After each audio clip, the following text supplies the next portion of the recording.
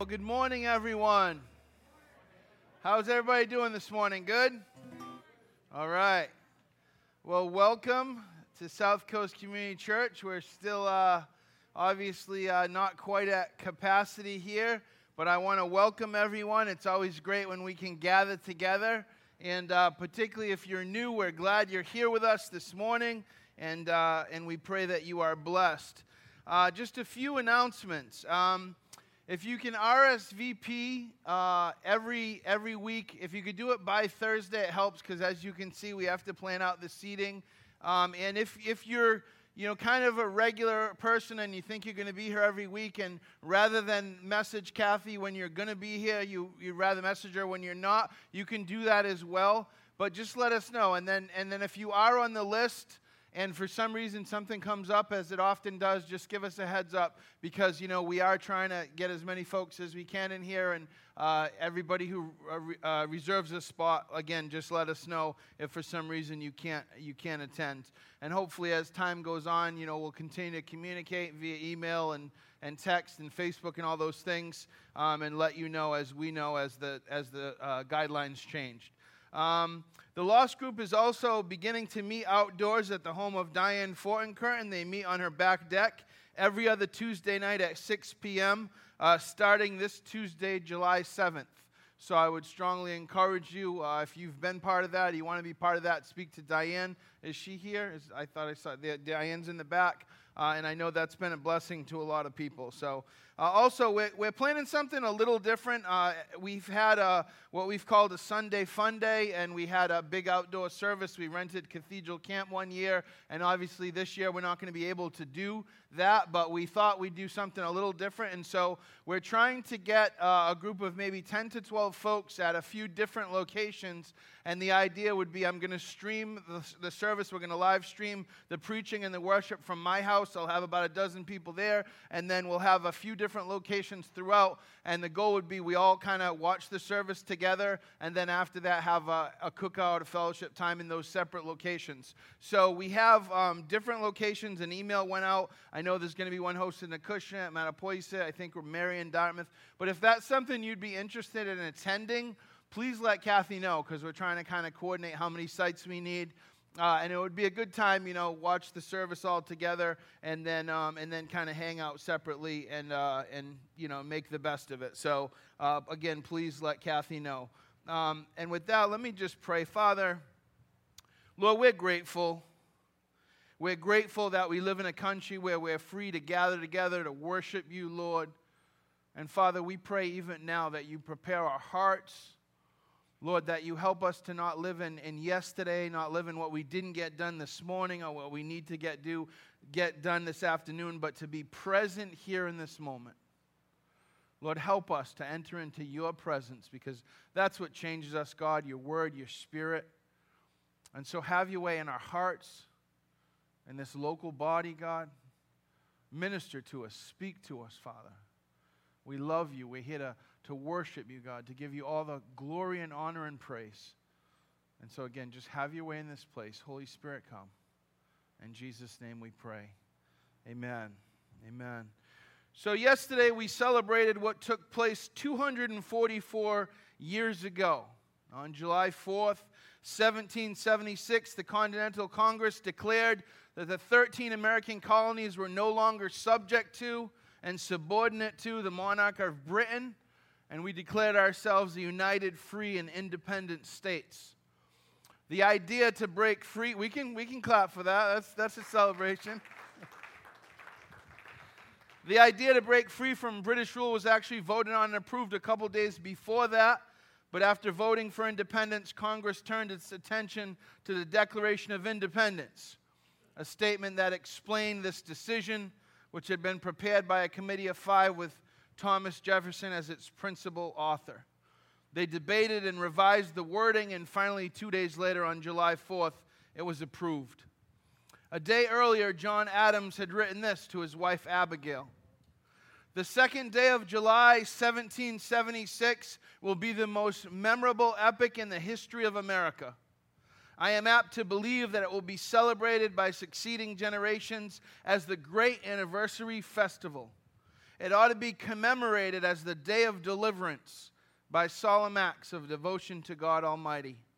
It ought to be solemnized with pomp and parade, with shows, games, sports, guns, bells, bonfires, and illuminations from one end of this continent to the other, from this time forward, forevermore. It ought to be commemorated as the day of deliverance by solemn acts of devotion to God Almighty. Oh, how far we have strayed. Of course, our forefathers understood this as well. Abraham Lincoln famously said this: "From whence shall we expect the approach of danger? Shall some transatlantic military giant step the earth and crush us at a blow? Never. All the armies of Europe and Asia could not by force take a drink from the Ohio River or make a track on the Blue Ridge in the trial of 1,000 years. No, if destruction be our lot, we must ourselves be its author and finisher. As a nation of free men, we will live forever or die by suicide." Benjamin Franklin said, "Nothing brings more pain than too much pleasure, and nothing more bondage than too much liberty." Social commentator Os Guinness of the Guinness Beer Fortune, he's a Christian, and he writes books and speaks, and he's a very, very intelligent, thoughtful, articulate man. He wrote a book called The Free People's Suicide. It's a great book. I highly recommend it. But in the world today, and I think in prosperous nations in particular, it's all about preference and desire. And we've become slaves to our appetites and our inclinations, whatever they may be. And what makes the problem worse is that so many people don't even see it. But I tell you this with absolute certainty, there's nothing at all, nothing that even comes close to the fulfillment and joy you get when you live as a true friend of Jesus Christ. And that's what he calls us in John 15. He calls us friends. And so this morning we're going to wrap up our series of the past few weeks. We must understand that the gospel invitation is an invitation into a life-giving relationship with the God who created the universe. It is not simply a matter of thinking a certain way, but it is a roadmap and is a pattern of living for never being alone on that journey because of a friendship with Jesus. And so we say every day here, it's not about knowing about Him. It's not just information, but it's knowing Him. It's about an ever-increasing intimacy and an ever-increasing surrender to Jesus Christ. And so we're going to wrap up our teaching over these last few weeks because God wants us to experience true freedom from all that keeps us from living an abundant life. And so we're going to close our focus on 4 things in particular that keep us from being free. 4 things that instead to do battle against, we tend to make excuses for rather than surrendering those things to Jesus. And that's unbelief and busyness and sin and fear. And so as the worship team comes up, we're going to summarize what we talked about the past few weeks. We're going to make some final points regarding its application, and then we're going to celebrate communion together. We're going to remember the price that Jesus paid for our freedom. And my prayer is that each of us would make a personal choice to recommit ourselves to a life of surrender and obedience to Jesus. And I pray that we'll continue to see God use this local church in a mighty way. I posted a quote many of you saw and commented on this week, and it said this. It said, "I think the most beautiful thing in the world is watching the light come on in someone's eyes after they have been lost in the dark for so long." You see, there's nothing better than seeing people who've been bound for so long set free. Martin Luther famously said, "I'm just a beggar showing another beggar where to find bread." See, you all know that I was once very lost and Jesus set me free. And my heart's desire and my life's motivation is for as many people as possible to experience that. And it's certainly in my prayer for each one of you here today. There is only one way to true freedom. Paul writes in Galatians 5:1, "It is for freedom that Christ has set us free. Stand firm then, and do not let yourselves be burdened again by a yoke of slavery." Please stand as we begin to worship together. Amen. You may be seated. Thank you, worship team. Well, last week we looked at the issue of sin. We made some observations. We read a quote by Charles Spurgeon, and it said this. He said, "I suppose that the nearer we get to heaven, the more conscious we shall be of our imperfections. The more light we get, the more we discover our own darkness. That which is scarcely accounted sin by some men will be a grievous defilement to a tender conscience. It is not that we are greater sinners as we grow older, but that we have a finer sensibility of sin, and see that to be sin which we winked at in the days of our ignorance." We should have a finer sensibility to our own sin. We said that we can become really good at pointing out everybody else's sin and really good at excusing our own, which is why Jesus tells us in Matthew 7:3, "Why do you look at the speck of sawdust in your brother's eye and pay no attention to the plank in your own?" Jesus tells us to first to take the plank out of our own eye, to do a little spiritual self-assessment. And that's really what we're doing. I mean, that's what really what sermons are. The Word of God should be applied to our lives. It should challenge, it should convict, it should encourage, it should motivate, it should empower. But we're taking a look at our lives, and we should always be praying for the Lord to search our hearts and to help us to become more like Him. We must be willing to make changes and align ourselves with His Word and with His will for our lives. That's why we hear sermons. We don't rely on opinions. We don't rely on eloquent speech. We rely on God's Word. And there we will find the answers we seek. So as I said, I want to summarize what we've learned over the last month and then make some final comments before we celebrate communion together. So I'm gonna try to go through this material somewhat quickly. Brevity isn't my strong suit, so pray that I can stay on task with that. I can follow some rabbit trails, as we all know, but the Lord, the Holy Spirit, brings it back. And so I want to do that, but you can go back and you can watch or you can listen to the last few weeks where we delved, and Becky and Amelia keep making fun of me. They said, "Dad, are we going to delve this week?" Because apparently I use that word a lot, but I like that word. You dig in deep to the Word of God, you delve. And so we've been delving into the Word of God the past 3 or 4 weeks, and you can go back and you can listen to the sermons and hear about these topics a little bit deeper. But I'm going to try and summarize and provide application, and then give us an invitation to recommit ourselves to Him and to participate in communion. So first we talked about unbelief. And we said in that context, it's not necessarily a lack of belief in God. A lot of us here, I'm assuming we're going to say that God exists, but it's really a lack of trust in Him. It's a lack of belief in His promises. It's an everyday, opportunity to either trust Him or to trust in what we think or what we know. And of course, the answer in Proverbs 3:5-8, it says, "Trust in the Lord with all your heart, and lean not on your own understanding." Trust in the Lord. Put your full faith in the Lord with your heart. The heart wasn't just an organ that pumps blood. It was the center of everything.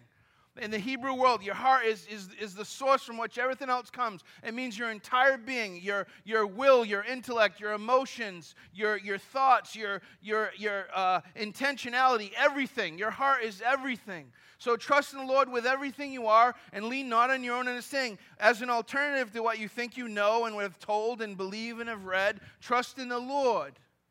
In all your ways acknowledge Him. So we have trust in Him, we have acknowledge Him in all your ways. In everything, not in just some things, but acknowledge the Lord. Acknowledge who you are in relation to Him, and He will make your path straight. Do not be wise in your own eyes. Fear the Lord and shun evil. So we have trust, acknowledge, fear, shun. Those are verbs, those are actions that we need to take. And then doing this in verse 8, it says, "This will bring health to your body and nourishment to your bones." There's a spiritual principle there. If we do what the Word of God tells us, we're going to have a flourishing life. We're going to have a fullness of life. Jesus said in John 6:35, I am the bread of life. He who comes to me shall not hunger, and he who believes in me shall never thirst.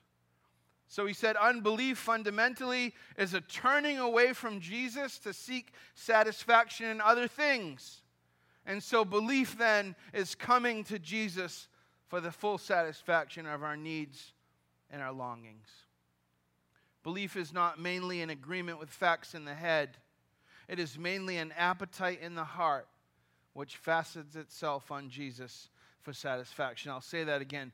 Belief is not mainly an agreement with facts in the head. It certainly involves that, but that's not mainly what it is. It's mainly an appetite in the heart which fastens on Jesus for satisfaction. So in order to combat this lack of trust and unbelief, we can do a few things. We can pray like the man who wanted his son healed. I believe, help my unbelief. One of the most beautiful, honest prayers in the Bible, right? I believe, help my unbelief. I have faith, increase my faith. We can look back and we can remember when God came through. Sometimes in the midst of a trial, it's hard to trust. Sometimes we don't see him, we don't feel him, we don't think he's there. But then we look back and we can see his hand in our lives time after time. And that's encouraging sometimes. Because then, in the future we can look back and we can see God's never left us. His promises say he'll never leave us or forsake us. He says, in this world you will have trouble, but take heart or be encouraged. I've overcome the world. We can take part in community groups and be part of the sharing and the encouragement that comes from other testimonies of God's work. When you're going through stuff, one of the things that encourages you is to hear another saint share that they had a similar experience, or maybe they're in the midst of a similar experience. And there's this strength in that, this strength in coming together prayerfully and encouraging one another. Sometimes we don't want to share in the midst of stuff. And, as a pastor, I say this all the time. So many times people reach out to me after, they've gone through something. And, it's like, oh, yeah, I had the worst, 2 weeks ever. And, it's like, well, reach out, Did you talk to your small group? Did you, reach out to the leadership so we can pray for you in the middle of it? Not just when it's over. We can read the Word. If you want to trust God more, we need to learn about him, his character, know his promises. We need to know about him. We need to know his character in order to know him, in order to develop that trust. So pray, look back to when he came through, take part in community, in the fellowship of the body, and read the Word. And we talked about busyness. And we said the insidious thing about busyness is that it masquerades, particularly in our culture, as something positive. We think busyness always means productive, when in fact it can be, we said, the opposite of productive, or worse, it can be productive in things that ultimately don't really matter. I've shared before how, for a long, long time in my life, I was busy with activity, and I thought, I gotta reduce, I can't, I'm spreading myself too thin, and we do that, so that's a real thing. We are ultimately in control of our own calendars, but sometimes activity happens. Sometimes, you go through seasons, and, the kids get sick, or, work needs you extra, whatever. Life is life. And I realized that his life was filled with activity, but he wasn't hurried. And there's a difference, because busyness is really about being hurried. It's about a lack of an awareness of priorities. You see, no matter how much activity, no matter how many things Jesus was doing, he knew the priority. When the kids came and the disciples thought, those are distractions to Jesus' ministry, Jesus said, no, those are my ministry. He was never so filled with activity. He was never so hurried. He was never so busy that he neglected putting first things first, obeying and living in obedience to the Father. So yes, we need to look at our calendar, and yes, we need to make changes oftentimes, but there's also a sense of just being aware of prioritizing. Sometimes, you're in a season where you can't reduce the activity. Now, if that's 5 years for you, then that's a problem. We all have busy seasons, but your busy season shouldn't be a decade, right? That's your own control of your calendar. Philosopher Eric Hoffer, we read, said this: the feeling of being hurried is not usually the result of living a full life and having no time. The feeling of being hurried is not usually the result of living a full life and having no time. It is, on the contrary, born of a vague fear that we are wasting our life. When we do not do the one thing we ought to do, we have no time for anything else, and we are the busiest people in the world. Busyness in this sense is not having time for God. It stems from misplaced priorities. Bill Hybels years ago wrote a book, and it was Too Busy Not to Pray. You know, he understood the more responsibility you have, the more things you more influence, the more things you're in control of, the more people you're responsible to, the more important it is for you to pray. The more important it is for you to put God first. God tells us we should be in fellowship with other believers. We should worship Him. We should study His Word. We should pray regularly. And Jesus did these things as an example to us. These things are not for South Coast Community Church. They're not for me. They're not necessarily for God. They're pleasing to Him, and He wants us to do them because He loves us, not because He wants to burden us, but these things are for our benefit. And we said saying something is a priority does not make it a priority. It's easy, especially with social media and everything being so public, it's easy to see what's important to somebody. We can look at their lives. And I said, if somebody looked at my life, what do they see? What would they say is important to me? We read Ephesians 5, verse 14 through 17. For this reason it says, awake, sleeper, and arise from the dead. Christ will shine on you. Therefore be careful how you walk, not as unwise men, but as wise, making the most of your time because the days are evil. And then do not be foolish, but understand what the will of God is. To be conscious and aware of every moment. The psalmist says, number our days. You know, we count our lives in years. But the psalmist says, number your days that you may gain a heart of wisdom. Each and every day, each and every moment, make the most of it. And then we looked at another kind of busyness. We looked at busyness for God. And I said, well, my friend, and I've repeated this so many times, but my friend once said, ministry kills more ministers than the devil. I've never forgot that because that can be so true. And ministers is those who minister. That's not me. That's us. If you're a Christian, you're a soldier for Jesus. You're an ambassador for Christ. You've been given the ministry of reconciliation. You are a minister. But ministry can be draining, particularly if we try to do it all on our own. So we read the famous story of Martha and Mary in Luke 10. Jesus and his disciples were on their way. He comes to a village. A woman named Martha opened her home to him. She had a sister called Mary who sat at the Lord's feet listening to what he said. But Martha was distracted, and I think that's the key word there. That's the key word there. Martha was distracted by all the preparations that had to be made.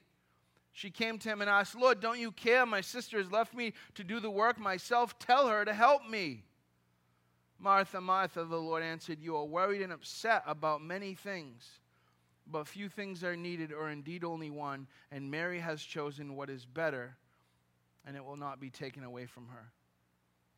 Mary has chosen what is better. Martha didn't set out to choose something that was bad, that was wrong, but it said she was distracted, it said she was worried, and it said she was upset.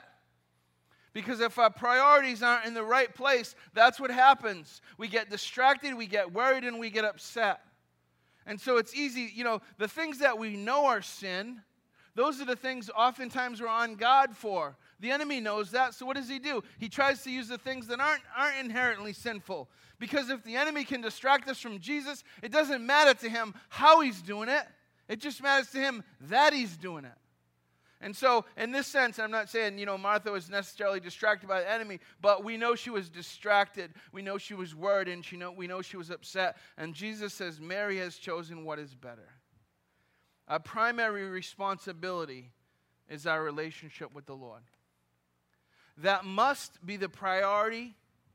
Or the fact of the matter is we are selling everything else in our life short. And I know I've said this a whole bunch of times, and every time I do a wedding I say it, but my wife years ago said to me, if you want to love me the way I need to be loved, you have to love God more than me. And it took me, I'm like, well, wait a minute, hold on. Like, it was deep. And then I thought, she's absolutely right. And then I realized it's really selfish of her to say that because she's, saying that she deserves the best possible love, right? But that's the point.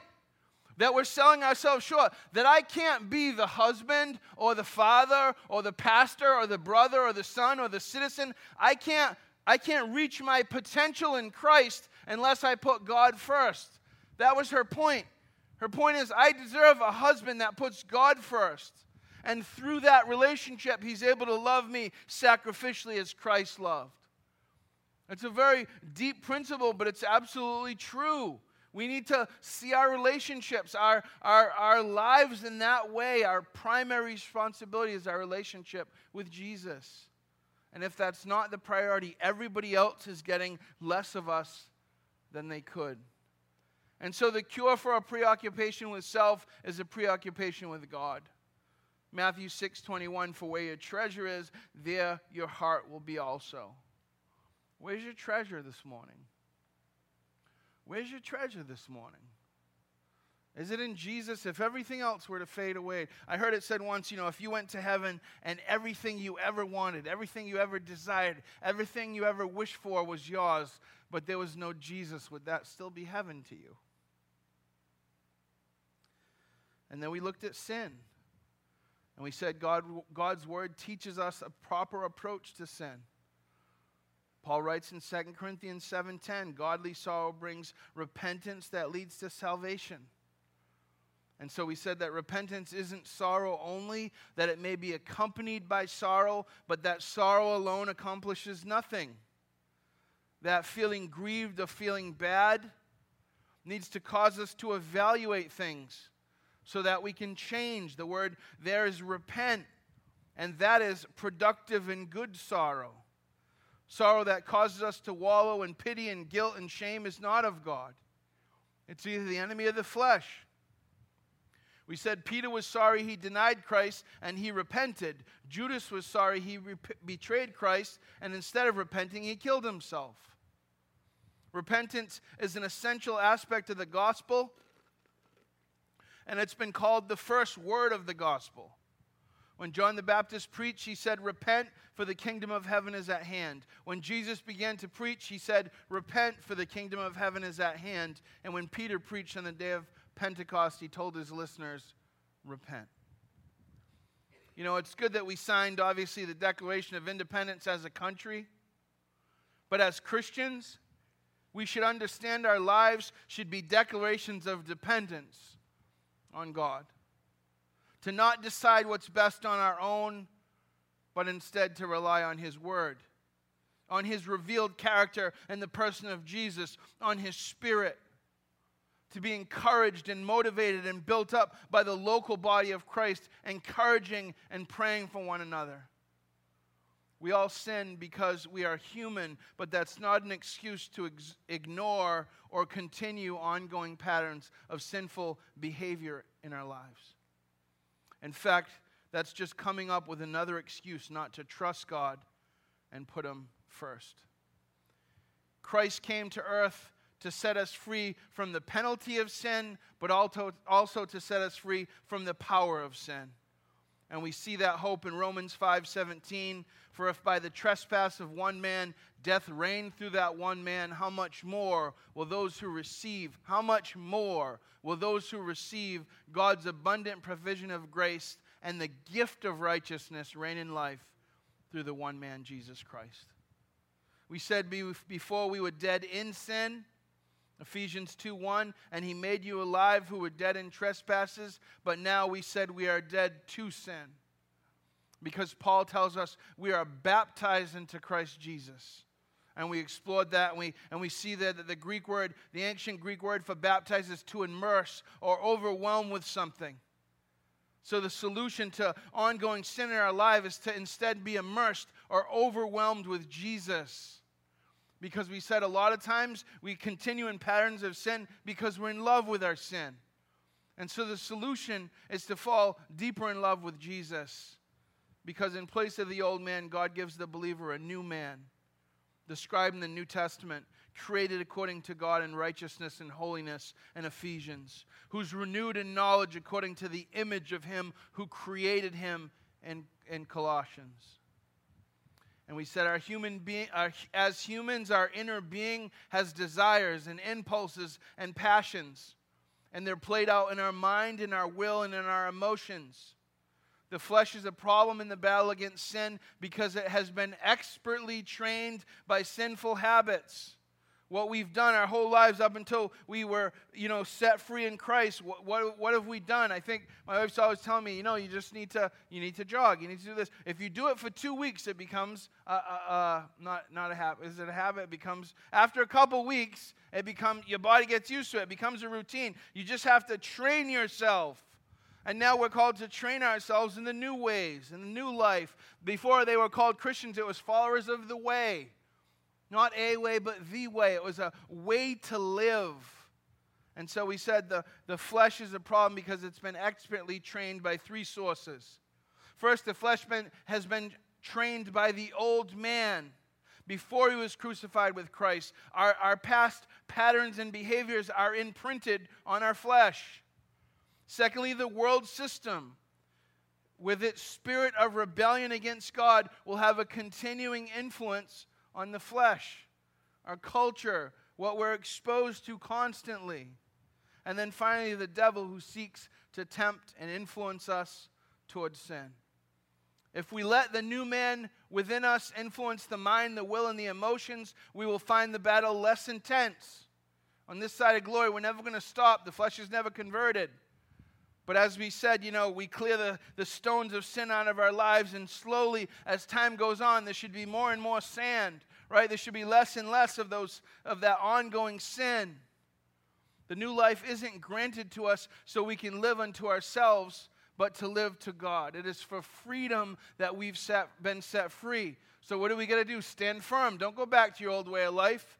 Somebody let you out of prison. Don't go back in prison. We aren't dead to sin. We aren't free from sin. We aren't given eternal life to live as we please, but to please God. And we said instead of walking in this new life, we often go back from our freedom to being slaves to sin. Because we feed the old man. Because we give priority to the world system. And because we're wholly unaware of the devil. And so we walk in rebellion against God. We are free, but we make choices that imprisons us. Jesus invites us into a new life. Matthew 16:24-26, he tells his disciples, as Amelia read, if anyone would come after me, let him deny himself and take up his cross and follow me. And we said, yes, that's an invitation first to death to self, but that's not the end. It's also an invitation to real life, a meaningful life glorifying God, a life of purpose. For whoever will save his life will lose it. But whoever loses his life for my sake will find it. Whoever makes the priority his own desires and his own self-fulfillment and everything he wants, if you make the focus of your life, in the end, you lose. Not just in the end, but even in the here and now, because it's never going to be enough and you're never going to be fulfilled. When Jesus is telling you that, but he's saying, but if you're willing for the sake of Christ to lose your life, and that's not just a one-time lose your life, that's a moment by moment, decision by decision, trusting in Jesus, forgetting about what you think you want, what you think you need, and trusting in him, you will find it. You will understand what it means to be alive, because the God who created you, the God who wants what's best for you, the God who did not withhold his son on that cross for you. How could we possibly believe that God wants to withhold good things from us as children? For what does it profit a man if he gains the whole world and forfeits his soul? What shall a man give in return for his soul? What good is it if you get everything that this world has to offer at the expense of your immortal soul and end up apart from God for eternity? Paul says, whatever you present yourself to obey, you become its slave. And so, one way or another, we will serve somebody. The option to live our life without serving either sin or obedience isn't open to us. I'm going to say that again. The option to live our life without serving either sin or obedience is not open to us. So you are a slave to something. The question is, are you a slave to sin? Are you a slave to righteousness? Are you a slave to Christ? Are you a slave to obedience? because there's no third way. So Paul tells us to present ourselves to God. And then we went deeply into Romans last week. And we looked at all that. We understand our new identity in Christ. Then we know we fill ourselves with things that help us form new, life-giving spiritual habits. We're aware that we're fighting a spiritual battle. We no longer allow the old man to control us. We know the Word of God, and that shapes us instead of the world system. You know, how do you know what when the world teaches and when you're exposed to worldly ideas, how do you know if they're good or not if you don't know the Word of God? If you don't have the ultimate standard of truth to compare against. You know, so many Christians, we don't even know the Word. And so people say things, we go, yeah, that sounds right. In Teen Challenge, we used to joke with the guys. We used to say, well, you know, guys would come up with something. Well, I think this. You'd be like, where'd you read that? The Burger King Bible? Have it your way? Where'd you get that? That's not what the Bible says. But people sit around, well, to me it says this. Well, who cares what it says to you? What does it really say? Because it's not about what we think it means. You know, and that's where you get into a whole thing of, you know, what did the Bible, you know, who's the author? Who was it written to? You know, what was the style of writing? What was the original message? What was the occasion? What did it mean there and then? Because you got to understand that. Context is everything. Before you can apply it to the here and now, what did it mean there and then? Because the Bible's living and active, and it'll speak to us differently in different, you know, times in our lives. And, you know, you'll read something and it'll come to life like that. But you can't just read Scripture and make it say whatever you want it to say. So we need to understand the Word of God as absolute truth given to us, God-breathed. And we need to be aware of the devil. We need to pray. We need to ask for prayer. We need to recognize the battle is primarily spiritual. Spurgeon again said this, the grace that does not change my life will not save my soul. The grace that does not change my life will not save my soul. The changes will not come all at one time. They may not come to each area of one's life at the same time, but they will be there, and they will be real, and they will be increasing as time goes on. God sets us free, and He equips us to live righteously before Him. God's grace through Christ doesn't just remove the penalty of sin, but gives us the power not to sin. And then finally, fear. And we're not talking about the good fear like we read in Ecclesiastes and Proverbs. We're talking about a bad fear. We're talking about a fear which touches on the sin of omission, on not doing what we should because we are afraid. Throughout Scripture, you see the disciples emboldened to minister as the Holy Spirit comes and as they submit. Because I'm such a huge sports guy, I'm gonna give a sports quote. Even my sports mimes are off. The other day, the youth group were all hanging out, and I said something funny, and then I said to Jeff, I said, "Yeah, that was a volleyball. I set that for you so you could spike it." And the kids were like, "What is that? That's not volleyball. That's basketball. What are you doing?" They were all disgusted by me. Even my sports mimes are off. That was my volleyball. Anyway, so back to that was a rabbit trail. That was a quick return though. So here's my sports quote. You miss 100% of the shots you don't take. Wayne Gretzky said that. I think he was a hockey player, right? Okay, see, that was pretty good. You miss 100% of the shots you don't take. You know, so often. The reason many people don't share the gospel, don't want to talk about Jesus, is they've tried at least one time and they failed, or they felt uncomfortable, or they felt they weren't as effective, so they never do it again. I mean, what if you did that with every part of your life? You try something once, that didn't work, and that was it? No. Be emboldened, pray, show up. Read scriptures about fear to conquer fear. Pray. In John 14:27, Jesus said this, "Peace I leave with you. My peace I give you. I do not give you as the world gives." Jesus is saying, this is different. I'm not giving you a situational or a conditional peace. I'm not giving you a peace that's based on what's going on around you. No, I'm giving you something different. It's something within. He's trying to get our attention. Pay attention. He said, "Do not let your hearts be troubled, and do not be afraid." Those are God's words to me and you. Jesus is saying to you, do not be afraid. Not be afraid. Sometimes do not be afraid. Do not let your hearts be troubled. I'm giving you a different kind of peace. That no matter what's going on around you, You can have the peace of Christ inside you. That's a promise. Isaiah 35:4, tell everyone who is discouraged. There's no asterisk there. It doesn't say tell some of the folks. Tell everyone who is discouraged, be strong and don't be afraid. God is coming to your rescue. Why? Because in the Great Commission, Jesus promises to be with us until the end of the age. If that doesn't encourage us to step out in faith. 2 Timothy 1:7, for God has not given us a spirit of fear, but of power and of love and of a sound mind. Right now especially, maybe you have fear. All kind of things going on we don't understand. We have doubts. Seems like everything's a mess.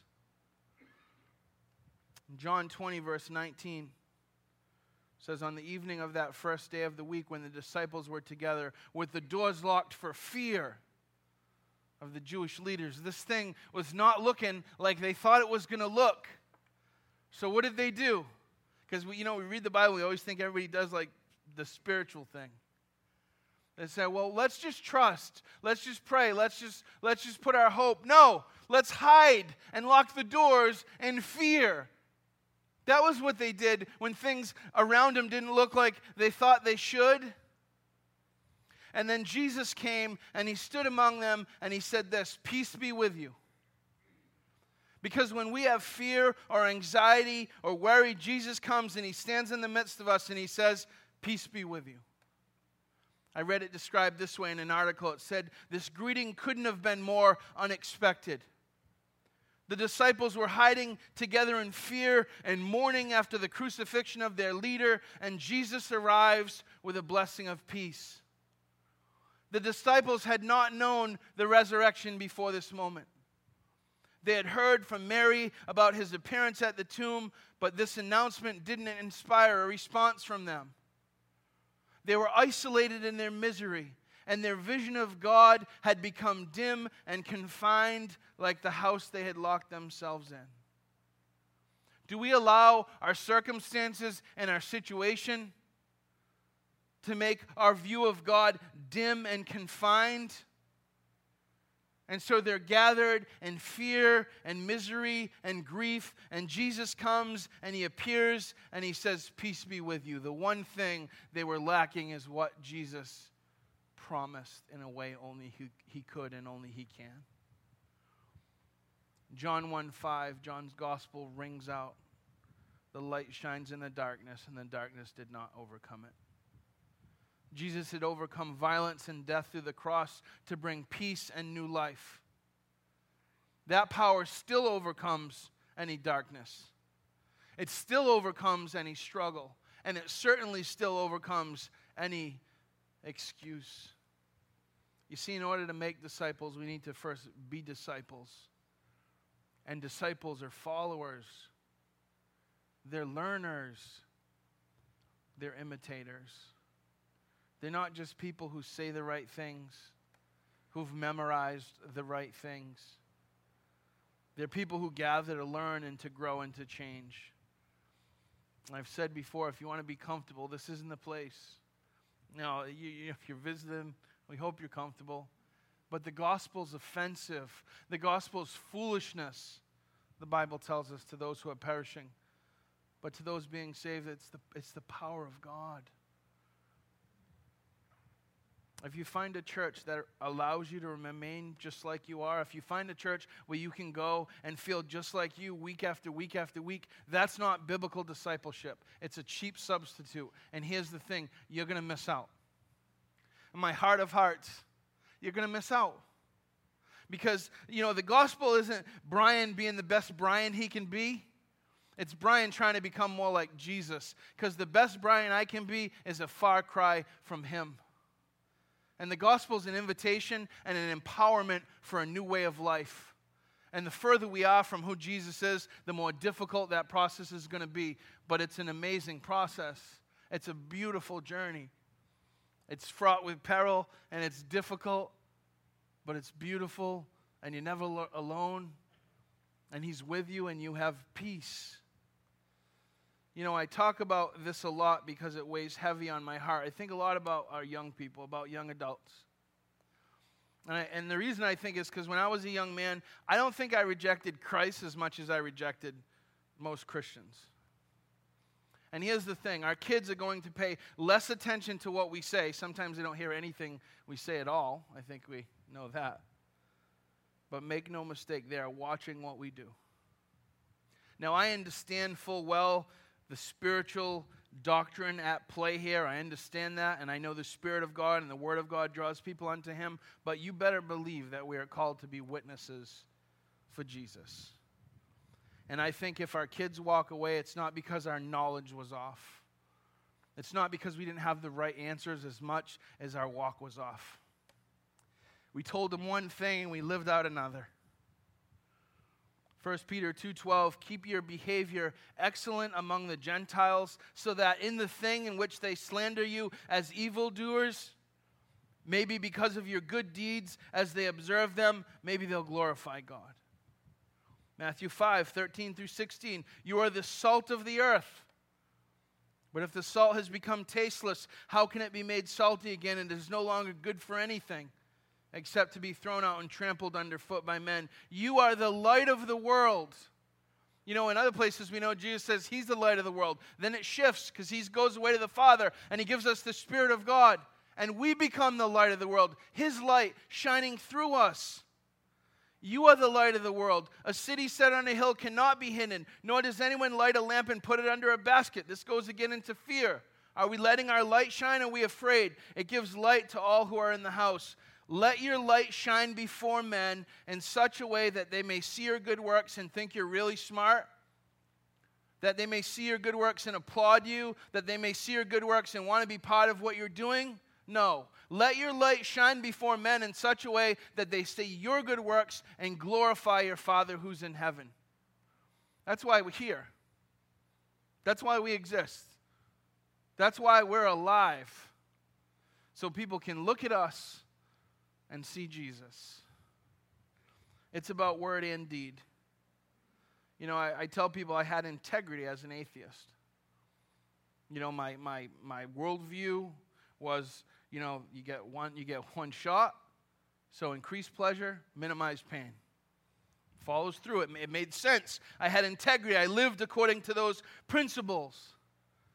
Now, existentially or internally or subjectively in my heart, before everything, because you live that way, and eventually externally everything's going to fall apart. Your relationship, everything's going to suffer. But even before that, inside, I was dying. I was lonely. I was restless. I lacked peace. I longed. And everything I thought would be the object of my longing just made me long even more and more and more, and made me feel more and more empty and lost and alone. True freedom comes from obedience to Christ. It comes in repentance. But too often, we are comfortable with our excuses. And so the world sees Christians who are wholly inconsistent. And maybe you don't care about that as much as you should. And so that's why I said it. Our children, your children and my children, see Christians who are wholly inconsistent. And if you care about that, you should recognize that those other people that we're called to witness to, created in the image of God, we are called to be salt and light to all of God's children. And God deserves to be the Lord of our lives because He loves us and He desires we come to know Him and put Him first. So we can declare our independence from God, or we can declare our dependence upon Him. You see, the way I see it is we have one of three options. We can live with a rebellious heart toward God, in the flesh, and absolutely in bondage. We can live with a divided heart, never satisfied, always in turmoil. Or we can live with a surrendered heart, submitted and serving and free. See, He gives us His Holy Spirit to be our helper to do His work. But we need to trust, because the thing is, the kingdom of God is an inverted kingdom. Die to live. Submit to be free. give to receive, serve to be the first, and be willing to lose it all to gain what really matters. And so I close with the question I began the series with. What is your excuse for not putting God first in your life?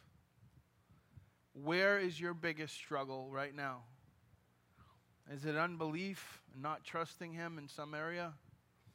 Is it a busyness, lack of priorities, distractions? Is it sin? Is it an ongoing habitual sin that you just feel like, Jesus can save my soul, but He can't? We think we make Him real small like that. Or is it fear? Is God telling you to do something? Maybe for a while He's been telling you to do something and you're afraid. You don't want to step out. And you're ignoring the will of God for your life. See, Jesus talks in Revelation 21 about a new heaven and a new earth, where the dwelling of God will be with man and where God will wipe every tear from our eyes. Will there be no more death, nor mourning, nor crying, nor pain? For the former things have passed away, and Jesus says, I am making all things new. And you see, this works, it's already begun. The kingdom is both here and now, and will be at a time to come. It is already and not yet. It is not just at the heart and core of the problems we face as a nation. This speaks to the problems we face as human beings. Jesus Christ is the only hope for true freedom. John closes his gospel with this. Jesus performed many other signs in the presence of His disciples, which are not recorded in this book. But these are written that you may believe that Jesus is the Messiah, the Son of God. And this is my hope for each of us, that by believing, by trusting, by not making excuses, by putting Him first, that we would have life in His name. As we transition to communion, I want to give you some time to prayerfully reflect this morning. Just bow your heads with me. We're going to partake together when you get it. Just take a moment where you are. Maybe you've never trusted Jesus. Maybe somebody invited you here. Maybe, I pray that anything that was of me that you quickly forget. But I pray that the Spirit of God, that the Word of God penetrate your heart. And that if you're feeling, if God's trying to speak to you and you know He's calling you out of your rebellion, He's calling you to trust, to put your faith in Him.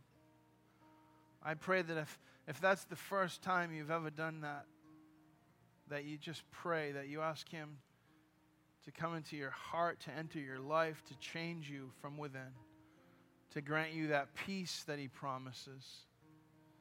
And if you're like many of us, you just easily get distracted and you just need to recommit. You need to recognize the excuses you've made, the things you've become comfortable with that just weren't of Him. The things perhaps He's prompting you, the Spirit is prompting you to do that you've neglected. And you'd ask God to increase your faith, to embolden you to trust in Him. Lord, help us today to declare our dependence upon You. For some in this room, maybe the first time for many of us to redeclare ourselves. We've strayed. We've become distracted. Lord, help us live radical lives for Jesus. Help us live in such a way that when people look at our life, they say, that person really loves the Lord. Jesus. Just take a moment and pray.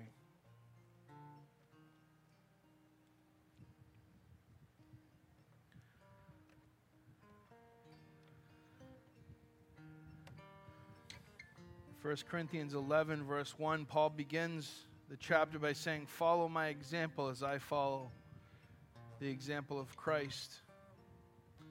We're told in verse 28, everyone ought to examine themselves before they eat of the bread and drink of the cup. So let us take a moment now as the elements are being passed out to quietly and prayerfully examine ourselves. Jesus.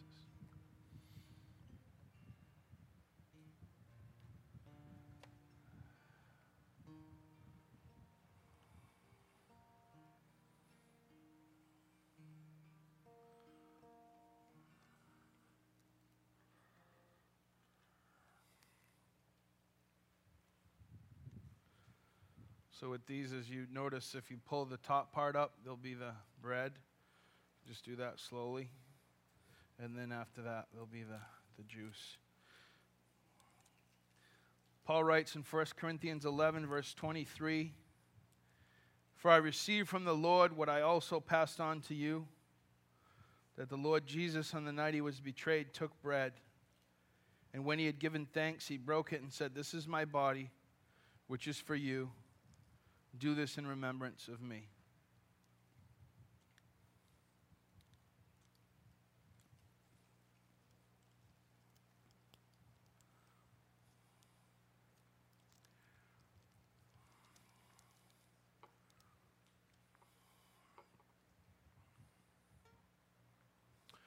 Yeah, the wrapper's still going. Give everybody a minute here.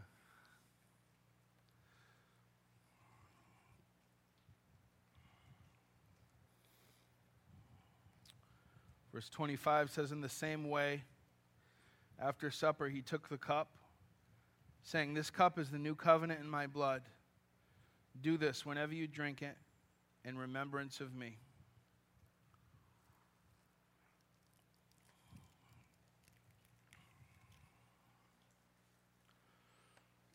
Lord, we thank you as we remember your sacrifice, as we remember where God took the worst thing to ever happen in the history of the world, and through that, our redemption, through that, he turned it into the greatest blessing humanity has ever known. For it's by your death and resurrection we can have new life, and we can have true freedom. God, we love you, and we thank you. In Jesus' name, please stand as we sing together one last song.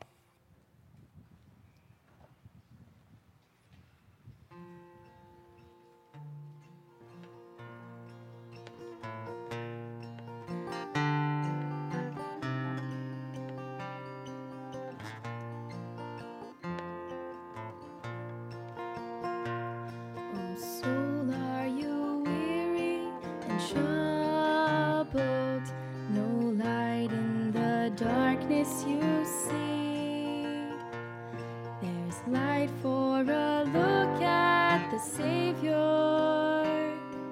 and life more abundant and free. Turn your eyes upon Jesus, look full in his wonderful face, and the things of earth will grow strangely dim in the light of his glory and grace. Through death unto life everlasting, he passed and we followed him there. Over us sin no more has dominion, more than conquerors we are. Your eyes upon Jesus, look full in his wonderful face, and the things of earth will grow strangely dim in the light of his glory and grace.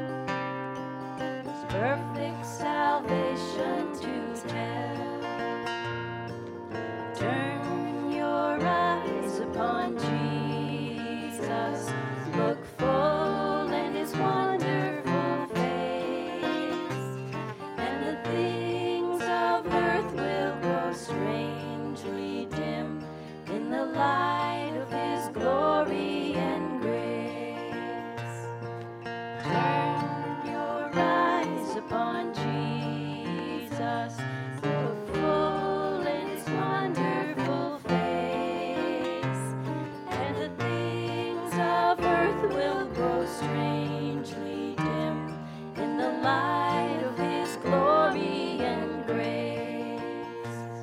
And the things of earth will grow strangely dim in the light of his glory and grace.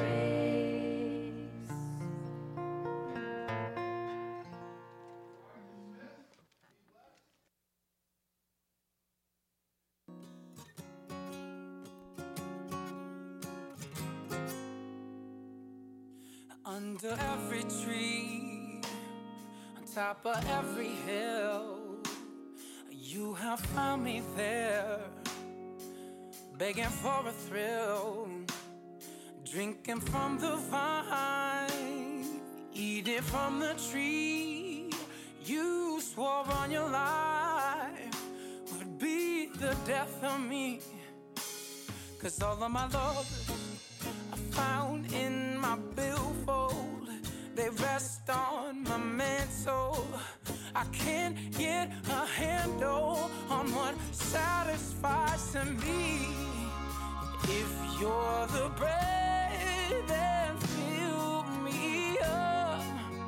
If you're the water, fill my cup. Oh, till less love's washed out to sea. Why can't I see?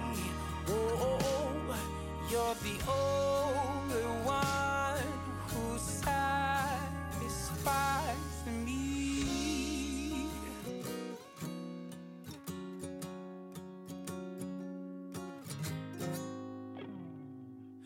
Well, the news is spread.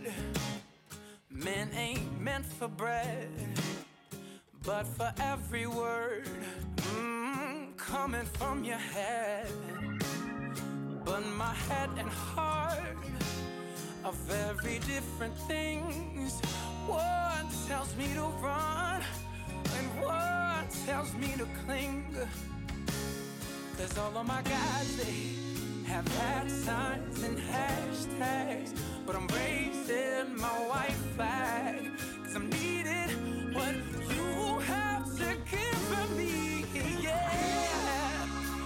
If you're the bread, then fill me up. If you're the water, fill my cup. Oh, till less love washed out to sea. Why can't I see? Oh, you're the only one who satisfies me.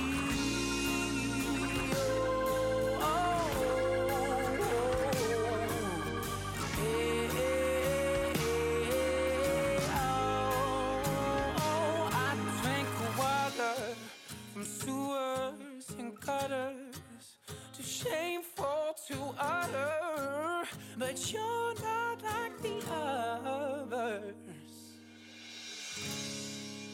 So if you're the bread, then fill me up. If you're the water, fill my cup. Oh, till less love's washed out to sea. Why can't I see? Yeah, you're the only one. Yeah, you're the only one. Father, Spirit, Son, who satisfies me.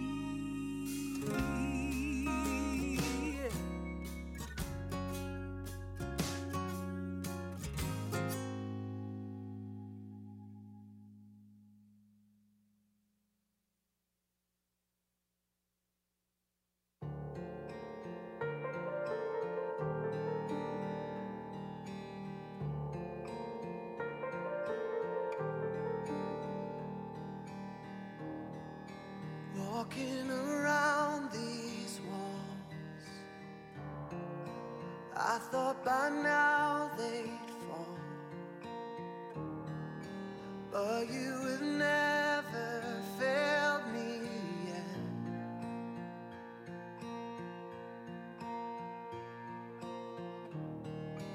waiting for change to come, knowing the battle's won, for you have never failed me yet.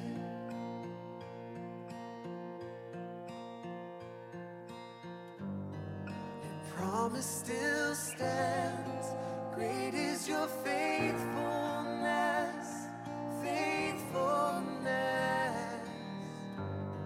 I'm still in your hands, this is my confidence, you've never failed me yet.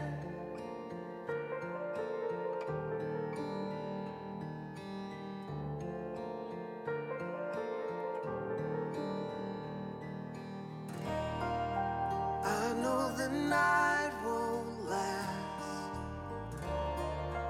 your word will come to pass. My heart will sing your praise again.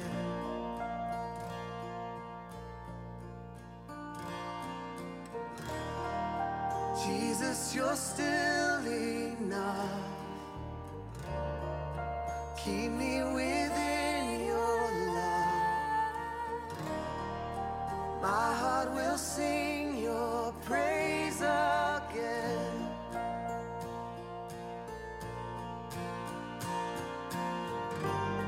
Your promise still stands, great is your faithfulness, faithfulness.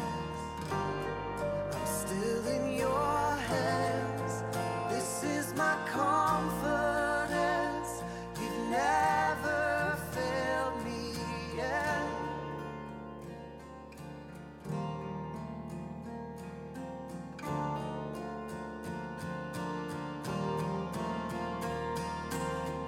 I've seen you move the mountains, and I believe I'll see you do it again. You made a way where there was no way, and I believe I'll see you do it again.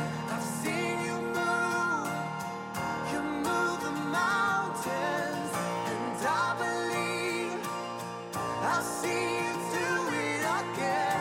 You made a way where there was no way, and I believe I'll see you do it again. I'll see you do it again. Oh.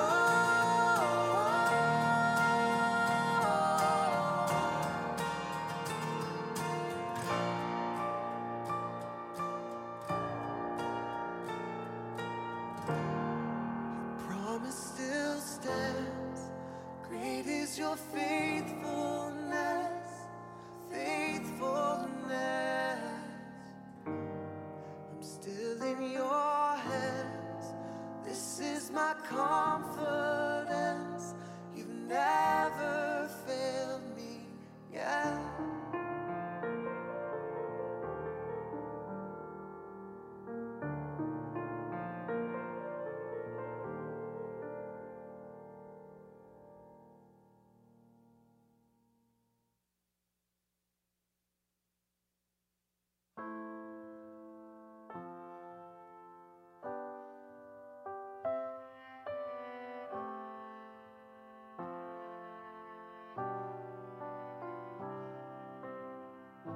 Let me fail 1,000 times, if that is what I need. Let me lose these dreams of mine, if I need to taste defeat.